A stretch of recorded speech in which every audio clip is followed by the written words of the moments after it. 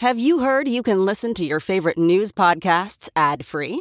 Good news! With Amazon Music, you have access to the largest catalog of ad-free top podcasts included with your Prime membership. To start listening, download the Amazon Music app for free or go to amazon.com/ad-free news podcasts. That's amazon.com/ad-free news podcasts to catch up on the latest episodes without the ads. Today we're going to talk about Trump's worsening legal troubles and how Republicans continue to move the goalposts while defending him. I interview the White House Chief of Staff, Ron Klain, about Biden's win with the Inflation Reduction Act, the disconnect between Biden's wins and his approval rating, how the abortion vote in Kansas changes things moving forward, and whether Biden knows about the dark Brandon memes. And I'm joined by former federal prosecutor Glenn Kirshner to discuss the FBI search warrant at Mar-a-Lago, whether that has any connection to the January 6th related investigations, and whether this could be grounds to disqualify Trump from future office. I'm Brian Tyler Cohen, and you're listening to No Lie. All right, I'm going to attempt to do a podcast here where I try to do a snapshot of Trump's legal jeopardy without it immediately becoming obsolete because, he's landed himself in even more trouble. So here's how this past week went. First, the FBI executed a search warrant at Mar-a-Lago. Republicans were convinced that this was, Joe Biden himself exacting political retribution on Trump. And so Republicans started calling for the defunding of the FBI because back the blue or something. Then it became apparent that there were classified nuclear documents at Mar-a-Lago. And so Republicans decided that that evidence was clearly planted by the FBI. And so more calls to defund the FBI.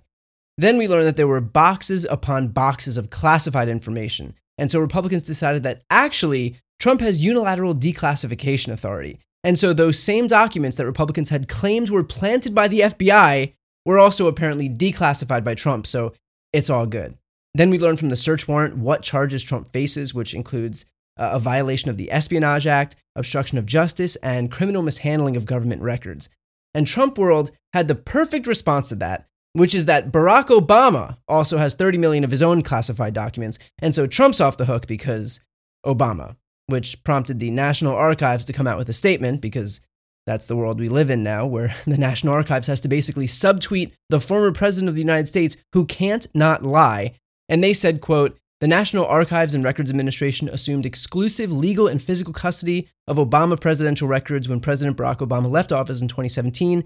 In accordance with the Presidential Records Act, NARA moved approximately 30 million pages of unclassified records to the NARA facility in the Chicago area, where they are maintained exclusively by NARA." They went on to say, quote, "Former President Obama has no control over where and how NARA stores the presidential records of his administration." But Trump World had one more weapon to deploy, one surefire, tried and true, proven weapon that could only be saved for moments like these. Hillary Clinton literally paid a foreign spy to produce a hoax about this. And you're citing the Democrat Party as a paragon. Don't make me laugh. This is nothing compared to what Hillary Clinton did. This is very where quickly. She knowingly destroyed 33,000 emails. And this Hillary Clinton burned things, smashed things. He didn't burn anything. All those things you were talking about before, concealing, destroying. Hillary actually did that. Yeah. Where was this same media frenzy when there was 33,000 classified emails on a server in a bathroom with Hillary Clinton? Why didn't they raid that bathroom? So he has documents, papers in boxes. The Chinese and the Russians can't access those boxes of information. But Hillary Clinton's server is public to the world. Guess what? She was punished. No, she wasn't punished. Right. You know what? Yes, did they raid her home? Did they raid her home? This is the same agency leadership that protected Hillary Clinton, James Comey, and continues to protect Hunter Biden. Ah, yes. Hillary Clinton, who the FBI famously helped when it announced that she was under investigation a few months before Election Day. This is the woman who Republicans have pointed at for the better part of a decade while hyperventilating about the sacrosanctity of classified documents. And she's the example they're using while trying to absolve Trump of doing something just as bad, if not worse. And here's why it was worse. And I'm doing it. I'm going to talk about something that Hillary Clinton did in 2016 because this is our purgatory. This is our punishment for elevating people like Donald Trump and Sean Hannity that we have to now talk about Hillary Clinton for the rest of time. So, very quickly, here is the difference. Hillary used a private email server while serving as Secretary of State. Her lawyers had combed through about 30,000 emails and found 113 of them out of those 30,000, which contained classified information. A Justice Department report also came out in 2018 that found that the classification markings weren't clear, which is likely why Clinton missed them. The FBI ultimately found that she was careless, but didn't have an intention to skirt the law. But, still, the fact that this investigation was announced within months of the 2016 election didn't do her any favors, and she paid a political price for it, if not a legal one. Trump, however, took properly marked classified documents from the White House to his golf course, where the guy regularly consults with whatever highly qualified individuals are waiting on the buffet line at Mar-a-Lago. He refused to comply with a subpoena that was issued in the spring for those documents, ultimately meriting a search warrant to be issued by a federal magistrate. So you may think that what Trump did was worse. You may think it was the same as Clinton. That's up to you. But what's clear is that if you've predicated your entire political identity on locking up the lady who did the first thing, then there is no planet on which you could justify going to the mat to absolve the guy who did the second thing. So look, mark my words, we will absolutely continue to hear more obfuscations, more deflections, more lies. But here's what's important to remember. Donald Trump broke the law, and he's being held accountable. That's all. So the right can point to Hillary Clinton, they can point to Barack Obama, they can make up fake rules about the National Archives and lie about Trump's classification powers. They'll do all of that. But the lies are only because they have no response for the actual crimes at the heart of this. Next up is my interview with Ron Klain. Hey, it's Kaylee Cuoco for Priceline. Ready to go to your happy place for a happy price? Well, why didn't you say so? Just download the Priceline app right now and save up to 60% on hotels. So whether it's Cousin Kevin's Kazoo Concert in Kansas City, go Kevin, or Becky's Bachelorette Bash in Bermuda, you never have to miss a trip ever again. So download the Priceline app today. Your savings are waiting. Go to your happy place for a happy price. Go to your happy price, Priceline. Ready to elevate your home? Picture this: central heating, a cozy fireplace, or your dream walk-in closet. Build a backyard oasis, go green with solar panels, or start a business. It's all possible with Figure's home equity line of credit. Unlock up to $400,000. Apply online in 5 minutes. Funding in as little as 5 days. Head to Figure.com and transform your home. Figure Lending LLC, DBA Figure, Equal Opportunity Lender, NMLS 1717824. Terms and conditions apply. Visit Figure.com for more information. For licensing information, go to www.nmlsconsumeraccess.org. Now we've got the White House Chief of Staff, Ron Klain. Thanks so much for coming back on. Thanks for having me. Of course. So a ton has happened in the last couple of weeks. So let's jump in. On the Inflation Reduction Act, you've got a bill that reduces the deficit, lowers inflation, shores up U.S. energy, lowers prescription drug costs for seniors, all things that Republicans ostensibly support or have claimed to support in the past, and yet they've all refused to support this bill. What's your message to those Republicans who are basically broadcasting right now that trying to hurt Joe Biden is more important than helping Americans? Well, Brian, I think it's even more than that. Look, I think that what we've seen over the past few weeks in Washington is a very clear choice between one political party that's willing to stand up to the special interests, it's willing to take on special interests who've had their way in Washington for decades, whether that's passing gun safety legislation and taking on the NRA, or this Inflation Reduction Act, where we took on the big drug companies that have been able for decades to block legislation to allow Medicare to negotiate for prescription drugs, a common sense idea. They've been able to block it. The big corporations who have blocked the idea of even a minimum tax for big corporations, profitable corporations. Some of the biggest corporations in America pay no taxes at all. How can that be? It's because the big corporate lobby has lobbied the Congress and been able to prevent that from being changed. You saw the president's taking on the oil companies. We got the price of gas coming down. The point here is that the president and his allies in Congress have made it very clear they're willing to stand up to and beat these special interests and pass laws. And the Republicans simply aren't. They weren't willing to take on the drug companies and bring down the prescription drugs. They weren't willing to take on the big corporations and say, hey, you have to pay some taxes. They weren't willing to take on the other special interests involved in trying to defeat this Inflation Reduction Act. And so I think that's the difference you're seeing, Brian. You're seeing one party that says, you know what, enough's enough. It's time for the American people to get their way in Washington. They fought for that. They fought hard. I don't think people should underestimate how hard it was to overcome the power of these lobbies, these interests in Washington. That's what the Democrats did in passing this bill. And that's why I think it's such a game changer going forward. Yeah, I think it's important to note, too, to watch what these people do. Don't listen to what they say. One specific aspect of the Inflation Reduction Act is its climate provisions. Yes. Climate is my biggest issue as someone who's still, young, kind of young, who pretends to be young. I've got a TikTok, so maybe that makes me young. In any case, that's the part of the bill that I was most proud of. Obviously, the White House didn't get everything that it wanted on climate, and previous iterations of reconciliation did allocate more funding. But can you speak about how this bill will hit the White House's targets on climate? Yeah, Brian, I do think that's probably the most historic part of this bill, and the one perhaps with the most long-run significance. The president ran for president on the idea that we were going to transition to a clean energy future, and that we were going to tackle this existential challenge of climate change. He set last year a goal that we would reduce our emissions by 50% in the years ahead. This bill gets us almost all the way there. It doesn't get us all the way there. We have to be honest about that. Yeah. But it will produce a 40% emissions reduction. Now, that would be just an enormous change in the right direction. I think some of the leaders on fighting for climate action in Congress have said that not only is this the most significant climate change fighting legislation ever passed in this country, it's actually the most significant one ever to be passed in the world. It would make the largest investment anywhere in a transition to a clean energy economy. And it does it in a way that I think creates a lasting support for that by creating jobs, by saying what we're going to fight climate change is by putting Americans to work, building solar panels and windmills, new electric vehicles, batteries for those new electric vehicles, and the whole array of things, energy efficient appliances. I could go on and on and on. The point here is that this is a clean energy future that's not about punishing people or hurting people, but it's about creating opportunity in America, jobs in America, transitioning to that future, making us a richer country, making us a stronger country, and of course, reducing our emissions by 40%. And I think that is historic.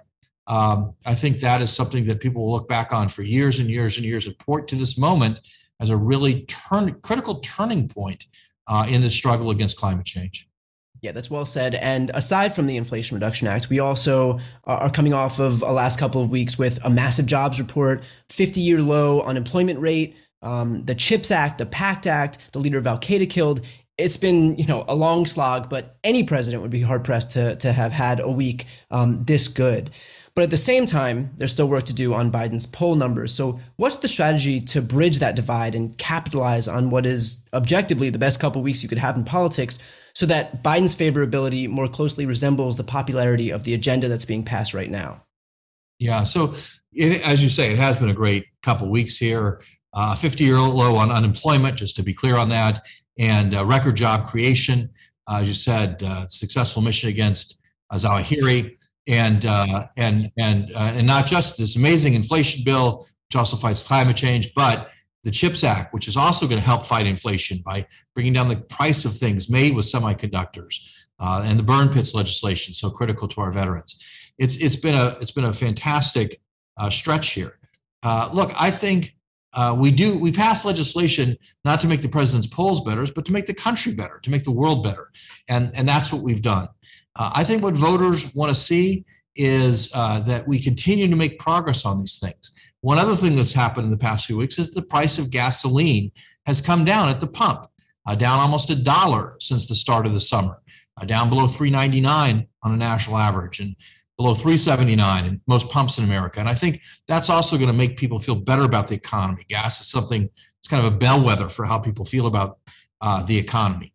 But fundamentally, Brian, if we're talking about elections and poll numbers and whatnot, again, I want to be careful here because I'm covered by the Hatch Act. I'm in the White House. But what I will say is what we've seen over the past couple of weeks, elections are a choice.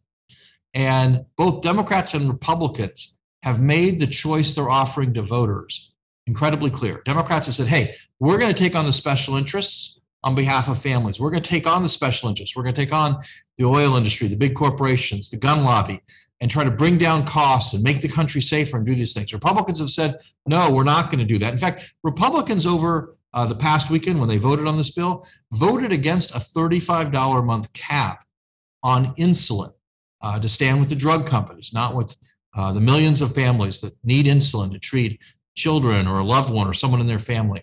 So that difference, that choice, who the Democrats are standing for and delivering results for, who the Republicans are standing with, I think that's the fundamental choice we're going to see. Democrats on the Hill call it people, not politics. You can put whatever label you want on it, whatever slogan you want on it. I think we've had an epic demonstration of the choice both sides offer. And I think that difference is the difference that the American people are going to see more and more clearly over the weeks ahead. That's actually a perfect segue into this next question, and that has to do with Kansas, which, for all intents and purposes is a red state. Voters came out in pretty staggering numbers to make their voices heard and protect abortion rights. And yet still, Republicans across the country are going all in on abortion bans. They're trying to restrict interstate travel, criminalize doctors, ban contraception. If Kansas has told us anything, it's that this issue has potency, not just with Democrats. So what's your message to those folks who aren't Democrats, who may never have voted for a Democrat, but people who recognize the importance of protecting Americans' bodily autonomy? What's your message to those people? My message to those people is, again, the difference is extremely clear.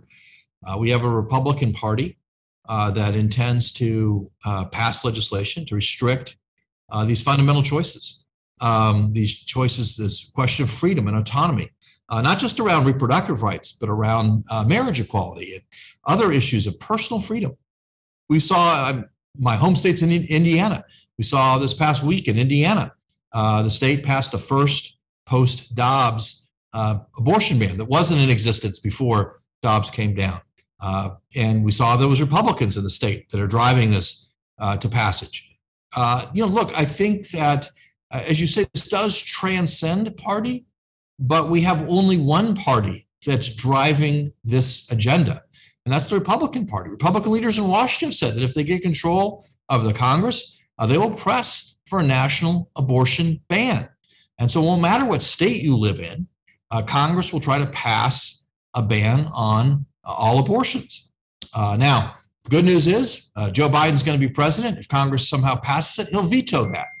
Better news would be if we had a Democratic House and Senate next year, we could actually pass a law that would protect women in all 50 states. We could pass a law that would turn Roe versus Wade back into the law of the land where it was before the Dobbs decision and protect people's reproductive rights wherever you live. So what I would say to people is that there is a big difference here between the two parties' positions. Democrats are working hard to protect reproductive rights. Republicans are working hard to take them away. And if that's something you care about, and it's clear that for millions and millions and millions of Americans, it is something they care about passionately, then they need to make their voices heard. I want to dig into this idea of the makeup of Congress. There's obviously a lot at stake in this upcoming election, and either Democrats will hang on to their majorities in both chambers, or they'll lose, the House or the Senate. What does a Democratic House and a Democratic Senate look like versus divided government? Can you paint a picture of the next 2 years with those two scenarios? Well, sure. I think I do want to start with this issue of reproductive rights, because I think that's in some ways the most dramatic and immediate one, Brian. If we have enough Democrats in the Senate who are committed to codifying Roe, committed to overcoming the filibuster to codify Roe, as President Biden is, then we can pass a law that settles this debate and anchors it into the law of the land. It puts us back to where we were before Dobbs, and really makes a hallmark for individual freedom. If, on the other hand, we have a Republican House and Senate, which I don't think we will, but if we do, they will pass a bill to try to ban abortion rights. And President Biden will veto it. But if they could ever get a Republican president, it would be signed into law. It'd be the law of the land the opposite way. So that's one clear difference. There's obviously differences on economic issues. Let's talk about that. You saw in the Inflation Reduction Act, Democrats fighting to bring the cost of prescription drugs down and to allow people on Medicare to have less out-of-pocket expenses, cap those out-of-pocket expenses at $2,000 a year for their drugs. What are the Republicans fighting for? Senator Scott, who's the chair of the Republican Campaign Committee, says he wants to put Medicare and Social Security on a clock where they'd expire in 5 years with nothing to replace them. There just couldn't be a sharper difference on those critical issues. We've heard some Republicans talking about moving Social Security. Senator Johnson from Wisconsin says Social Security should be a discretionary program. That means even though it's not discretionary that you pay into Social Security, people pay in their entire lives. They don't have any choice about that. Congress would then choose later on whether or not you get your benefits. That's not something we're for as Democrats. So I think we could go down the line, whether it's voting rights or a whole array of other issues. The differences between these two parties is clear as day. And obviously, that's the difference we want the American people to focus on. I want to circle back to one issue that you spoke about earlier. For months, we've heard Republicans blaming the White House for high gas prices and inflation. And now gas prices have dropped basically every day for 60 days. And the New York Fed survey of consumer inflation expectations registered its biggest drop ever. How has it been juggling all of those phone calls from Republicans thanking you guys for solving the issues that they decided that you guys own? Has Kevin McCarthy called to say congratulations multiple times or just once? Well, as you might expect, Brian, those calls have been few and far between, and that's fine. Yeah. Look, I don't care about phone calls. What we care about here at the White House is delivering results for the American people. And inflation is too high, and families are squeezed. There's no question about that. By the way, families were squeezed for decades. For decades, we've had people living paycheck to paycheck. And President Biden came here with a very different approach. He said, we're going to put in place an economic strategy that grows the economy from the bottom up and the middle out. And that's what we've been working on for 18 months. And the first place you've seen progress is in the area of jobs. As you said before, we have the lowest unemployment rate in 50 years. People can find jobs now, and wages are up. But we need to go farther. We need to make sure that people who want to join a union can join a union. We need to make sure that the things that we need in America, we're making in America, that manufacturing continues to improve. People thought manufacturing could never come back. And under President Biden, we've added 650,000 manufacturing jobs so that we're making things here in this country again. We need to then get prices down. We got, as you said, the price of gasoline is coming down, but food prices are still too high. We need to work on that. There's a lack of competition in many aspects of the food industry. Farmers are not ripping off American consumers. Farmers are not getting rich when food prices are high. It's the food processors and the intermediaries. We need to have more competition there. So we've got a lot of work to do. We've made a lot of improvements on the supply chain. We need to make more improvements on the supply chain. And of course, most importantly, most immediately, we have to get the Inflation Reduction Act signed into law. My point is this. It's not that there isn't more work to do. There is. It's that Democrats are doing the work and Republicans are giving speeches and have no answers. At the very least, they should just get out of the way and let us pass this agenda to bring inflation down. Instead, they spent a whole weekend fighting against lower insulin costs, fighting against big corporations paying their fair share, fighting against deficit reduction. So there's a choice here. And what I can tell you is our jobs are not done. Inflation is still too high, but we have a plan to bring it down. We are making progress on that plan. Gas prices first, other things to follow. And we're going to continue fighting for working families and for helping those families that live paycheck to paycheck in this country. Perfectly put. Let's finish off with this. And I saved the most important issue for last year, the Dark Brandon memes. They've sprouted up as like, I don't even know how I explain this. This is when I know I have to log off of Twitter. They've sprouted up to represent President Biden's like second coming, his resurgence, as the White House has been kicking ass these last couple of weeks, and he's got glowing eyes. And anyway, has the president seen the Dark Brandon memes? And please, if you can, walk me through how this phenomenon was explained to the president of the United States. Well, the president's seen the images. Look, I think all I could say is this.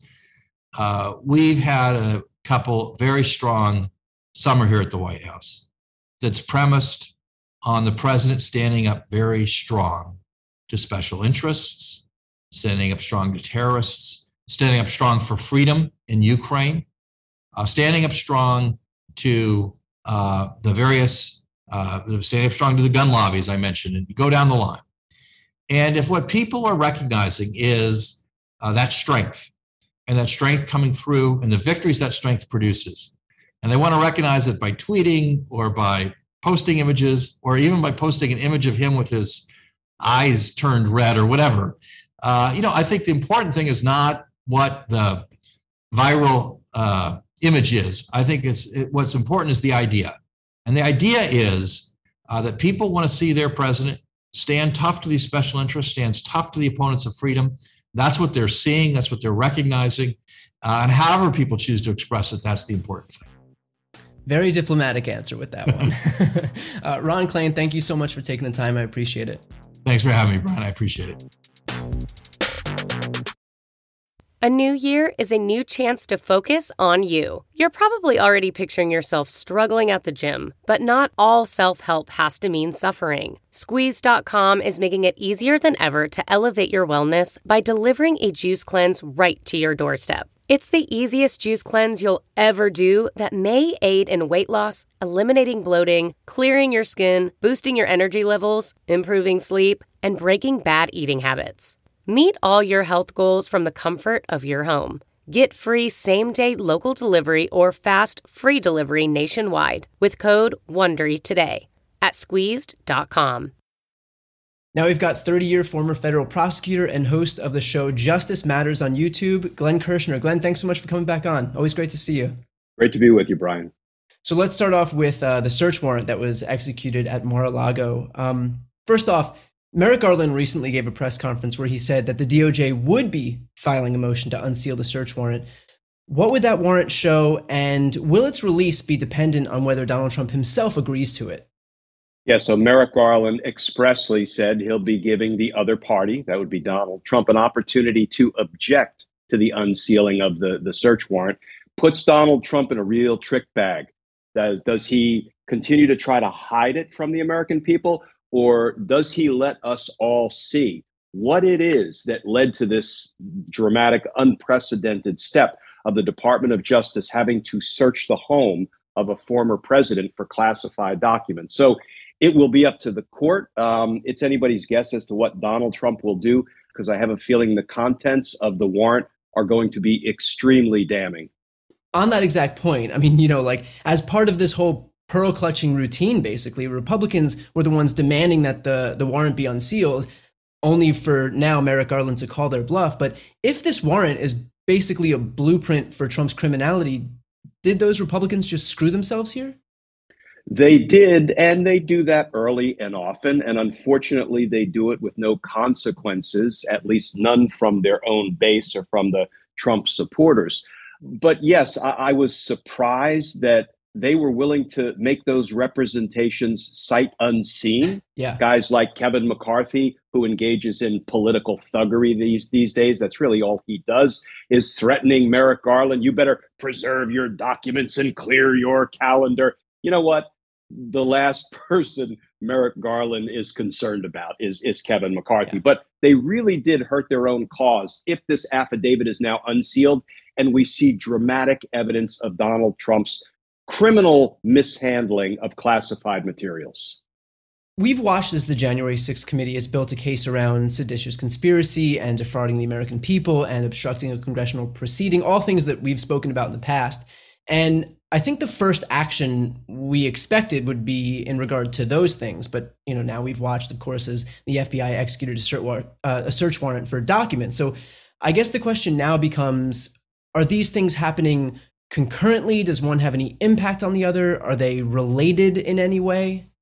Looking into a crystal ball, which really is all we have to answer those questions, I suspect that the Department of Justice would have preferred to delay this action until such time as perhaps they were ready to bring a larger conspiracy indictment that would include the run-up to and the incidents of January 6th. But the fact that they took it now in what I would call stand-alone fashion, just trying to claw back classified materials that Donald Trump has pretty plainly been hiding, concealing, secreting, and we can talk about the implications of that legally. I think they felt like there must be a real danger to national security right now. So yes, we would prefer to wait, perhaps do this all at once, but they couldn't wait. And I hope we're on the eve of learning about all of that once the materials are unsealed. So, of course, we have the New York probe, we have the Georgia probe, we have the whole seditious conspiracy January 6th probe, and then this seems to be a completely separate entity. It does seem to be. Now, will we come to find that there is some relationship between the, dozens of boxes of our records? These are our records. They don't belong to Donald Trump. They belong to the United States. And they were supposed to stay at the White House and be transferred to the National Archives. He chose to steal them. Let's call it what it is. I have a feeling there might be some things in there that we're going to see tie in to January 6th. There may be communications with any number of members of Congress, like the Scott Perrys of the world. Scott, pardon me, Perry. He's no longer Scott Gordon Perry. He's now Scott, pardon me, Perry. He was deeply involved in Trump's efforts to overturn the results of the presidential election. I have a feeling we're going to see a couple of things. We're going to see classified materials that could damage our national security if they got into the wrong hands. Maybe Donald Trump was intending to put them into the wrong hands for a price. We'll find out. And there's going to be some stuff that I suspect relates to January 6th, but I don't think it's that second piece that caused them to move out right now. I think it's the national security piece. Now, for the sake of rebutting right-wing disinformation, can you explain the process of getting this warrant approved and whether it's even possible that political figures, Democratic figures like the president, like Joe Biden, could even have anything to do with it? You know what? We saw what Donald Trump did when he just completely disregarded the traditional separation between the White House and the Department of Justice. So I would never say never. If Joe Biden chose a corrupt path like Donald Trump did, sure, he could have undue influence on the Department of Justice's operations. I don't believe he is. I believe he's an honorable man, and I believe Merrick Garland is honorable, kind of, to the third power. Very circumspect, very careful, wants to make sure everything is done right, done by the book, and done in as bulletproof a fashion as possible. But let me just explain, Brian. You asked, how do we go about obtaining a federal search warrant? I was involved in this process hundreds of times, and I know what it takes. First, it takes a really detailed FBI investigation. It doesn't have to be the FBI. It can be any of the federal law enforcement agencies, DEA, ATF, Marshal Service, Park Police, on and on and on. After they reach a point in their investigation where they believe they have enough evidence to satisfy the burden of probable cause. What's probable cause?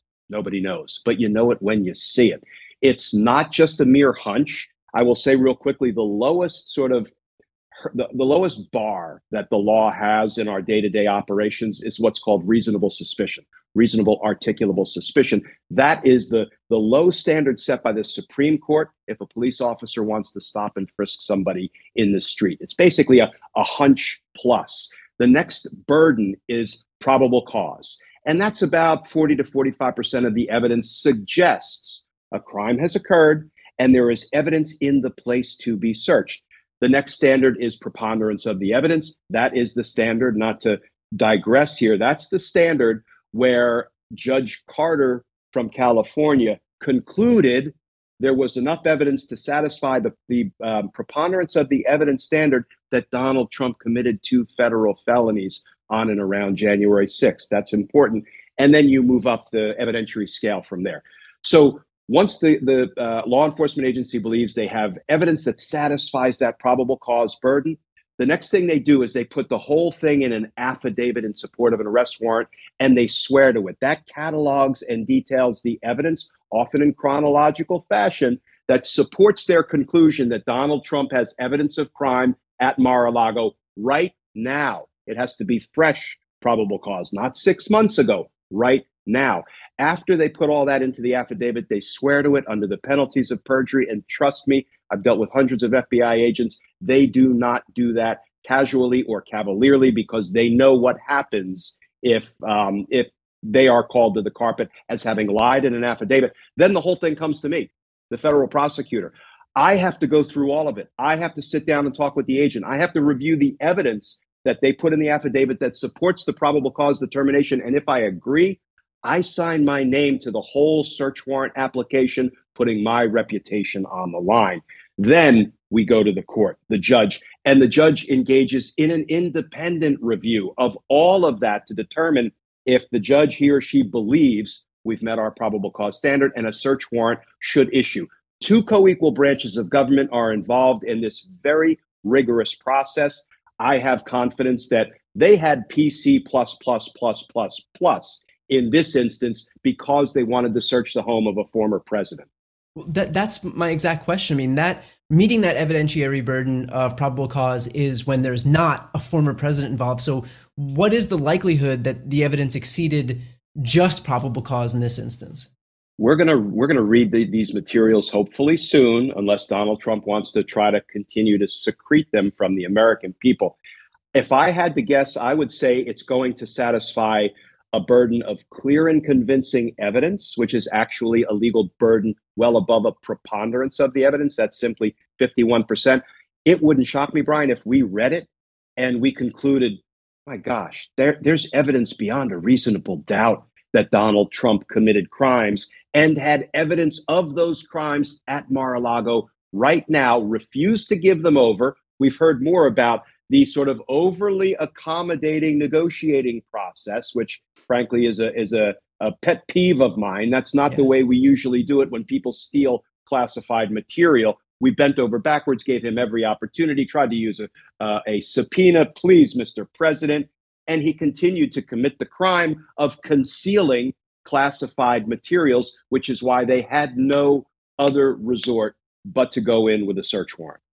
So let's talk about 18 United States Code, section 2071, which I learned from you, which says that the punishment for anyone who's charged with and convicted of concealment or removal of government records includes, quote, forfeiting his office and being disqualified from holding any office under the United States. So I mentioned at the top how we're all out here waiting on seditious conspiracy charges and whatnot, and how we're now focused on the removal of government records. But obviously the consequences, if charged and convicted, are pretty severe. So is this kind of like an Al Capone thing where it was like the obscure tax charges that brought him down in the end? You know, Al Capone thing in the sense that they're obscure or at least different from all of the other crimes we know Donald Trump committed in connection with trying to overthrow our democracy, retain the power of the presidency unlawfully. But it is actually so far beyond what Al Capone did, because Al Capone cheated on his taxes. Well, yeah, he killed a lot of folk too, but we didn't get him for that. And I don't want to say lots and lots and lots of Americans cheat on their taxes, but they do, right? What Donald Trump did was remove and then continue to conceal classified information that could damage our national security. And Brian, we all know he did it for profit, right? That's, you know, the grift is always the thing with Donald Trump. So it's similar to the Al Capone example, because it may be that Donald Trump gets taken down, at least initially, by something that wasn't really on our radar screen as one of Donald Trump's crimes. And as you say, the authorized punishment for a violation of 18 U.S.C. 2071, you know, removing or concealing or mutilating these kind of classified materials, is disqualification from public office. But here's the other thing we learned today. We learned that they tried desperately to get these materials with a subpoena. And apparently the Trump and company might have given over some additional stuff, but they continued to conceal them even after they were served with a grand jury subpoena. That actually constitutes yet another offense, obstructing justice. That's a 20-year offense. So yeah, there's lots here to work with.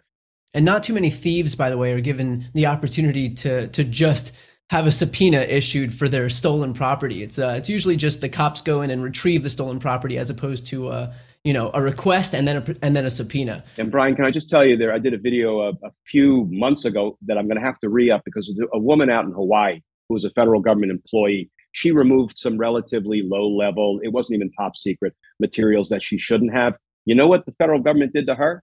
They promptly investigated, charged, indicted, convicted, and sent her to prison. That is what should be done to anybody in the federal government who does even 1/100th of what Donald Trump did. I don't appreciate the way DOJ bent over backwards to, if not facilitate his crimes, let him get away with it for more than a year. Totally. You know, we've spent, 5 years now listening to Republicans chant, lock her up. And yet it turns out what we're seeing right now is that Republicans aren't super keen on holding elected officials accountable for crimes after all. What was your reaction to the GOP's response of not just pearl clutching over this, but actual calls for overt violence as well? You know, so the more I see of how the GOP sticks with Donald Trump, when, you know, a third grader could see the need to walk away from Donald Trump by now, I have to believe that it's more than their sort of unsatiable appetite to retain power. And they just desperately don't want to alienate Donald Trump's base. I have a feeling many of them are complicit in what Donald Trump tried to do by retaining power unlawfully, because, you know, I can see if they don't want to walk away from Trump because Trump could finger them, could give them up, could rat them out. That is kind of the only thing that explains to my satisfaction why there are only two, Liz Cheney and Adam Kinzinger. How can it be there are only two Republicans who have the intelligence and the discretion of a third grader at a minimum and have walked away from Trump and are fighting to save our democracy, and the rest of them are in Trump's corner? Beyond the possibility that they're complicit in Trump's crimes, I can't explain it in any other way. Now, shockingly, the FBI search warrant wasn't the only legal jeopardy that Trump found himself dealing with this past week. He also pleaded the fifth during a deposition regarding the New York Attorney General's probe into his own shady business dealings. Now, this is a civil case, meaning that you can draw a negative inference from his invocation of the fifth. Yep. Did he just do his case even more harm? Or is Donald Trump such a fuck up that just him talking would have screwed him over even more regardless? Yeah, I've maintained for a long time that when Donald Trump's lips are moving, he is either lying, incriminating himself, or both. So he was well advised to invoke his Fifth Amendment right against self-incrimination at the deposition in the New York Attorney General's civil investigation. Now, that has some consequences, as you say. First of all, it completely tanks. It guarantees that he will lose this civil case if it goes to trial, because, you know, a negative inference is a mouthful, but what the jury will actually be told during the trial, when Attorney General James is trying to shut down the Trump Organization and make them pay $1 bazillion in penalties and fines, the jury will be told Donald Trump, when given the opportunity to offer up his defense, to defend his actions, to explain that he did nothing wrong, he invoked his Fifth Amendment right against self-incrimination, which means if he had testified, he would have incriminated himself. Ladies and gentlemen of the jury, you can factor that in when you're trying to decide whether to rule for or against Donald Trump. So his case is sunk. So he's hurt himself in the case. He's hurt himself in the court of public opinion because by his estimation, only mobsters plead the fifth, with which I disagree. We all have a constitutional Fifth Amendment right against compelled self-incrimination, and we better hold on to it, because if it went away, then police could literally beat a confession out of us. So I embrace all of our constitutional rights, particularly the ones that have not yet been revoked by an illegitimate Supreme Court. But it really won't impact any criminal probe or criminal case, because you have an absolute constitutional right to plead the fifth, and that can never be introduced against you as incriminating evidence in a criminal investigation, a criminal grand jury, a criminal trial. So, you know, there are different consequences depending on the forum. Just real quick, what are the consequences of a sunk civil case in the New York AG's probe? What will that mean for Trump and the Trump Organization? Just like it was the end of Trump University when the state of New York successfully sued him because that was a big fat fraud that he was running.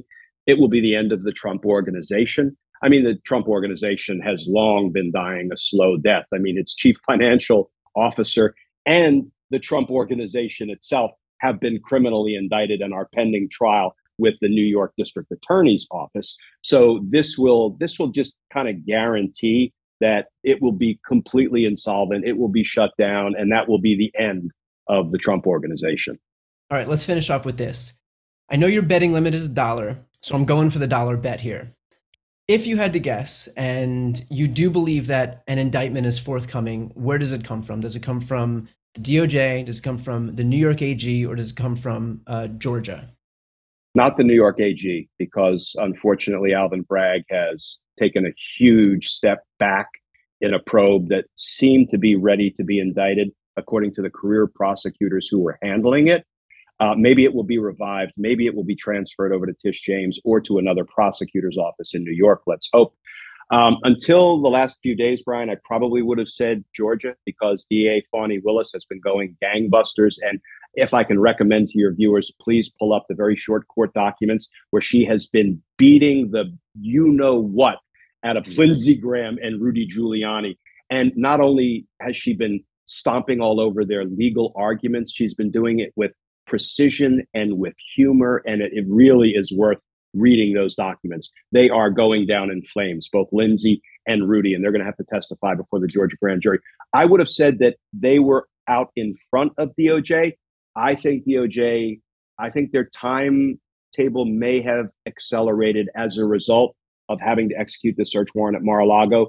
So I'm gonna reduce my bet to 75 cents. All right, we'll allow it. And I'm gonna say that I'm gonna shift over to say DOJ will get out with the first significant indictments, certainly of the lesser players of the insurrection, the John Eastmans, Rudy Giuliani's, Jeffrey Clark's, maybe even Donald Trump.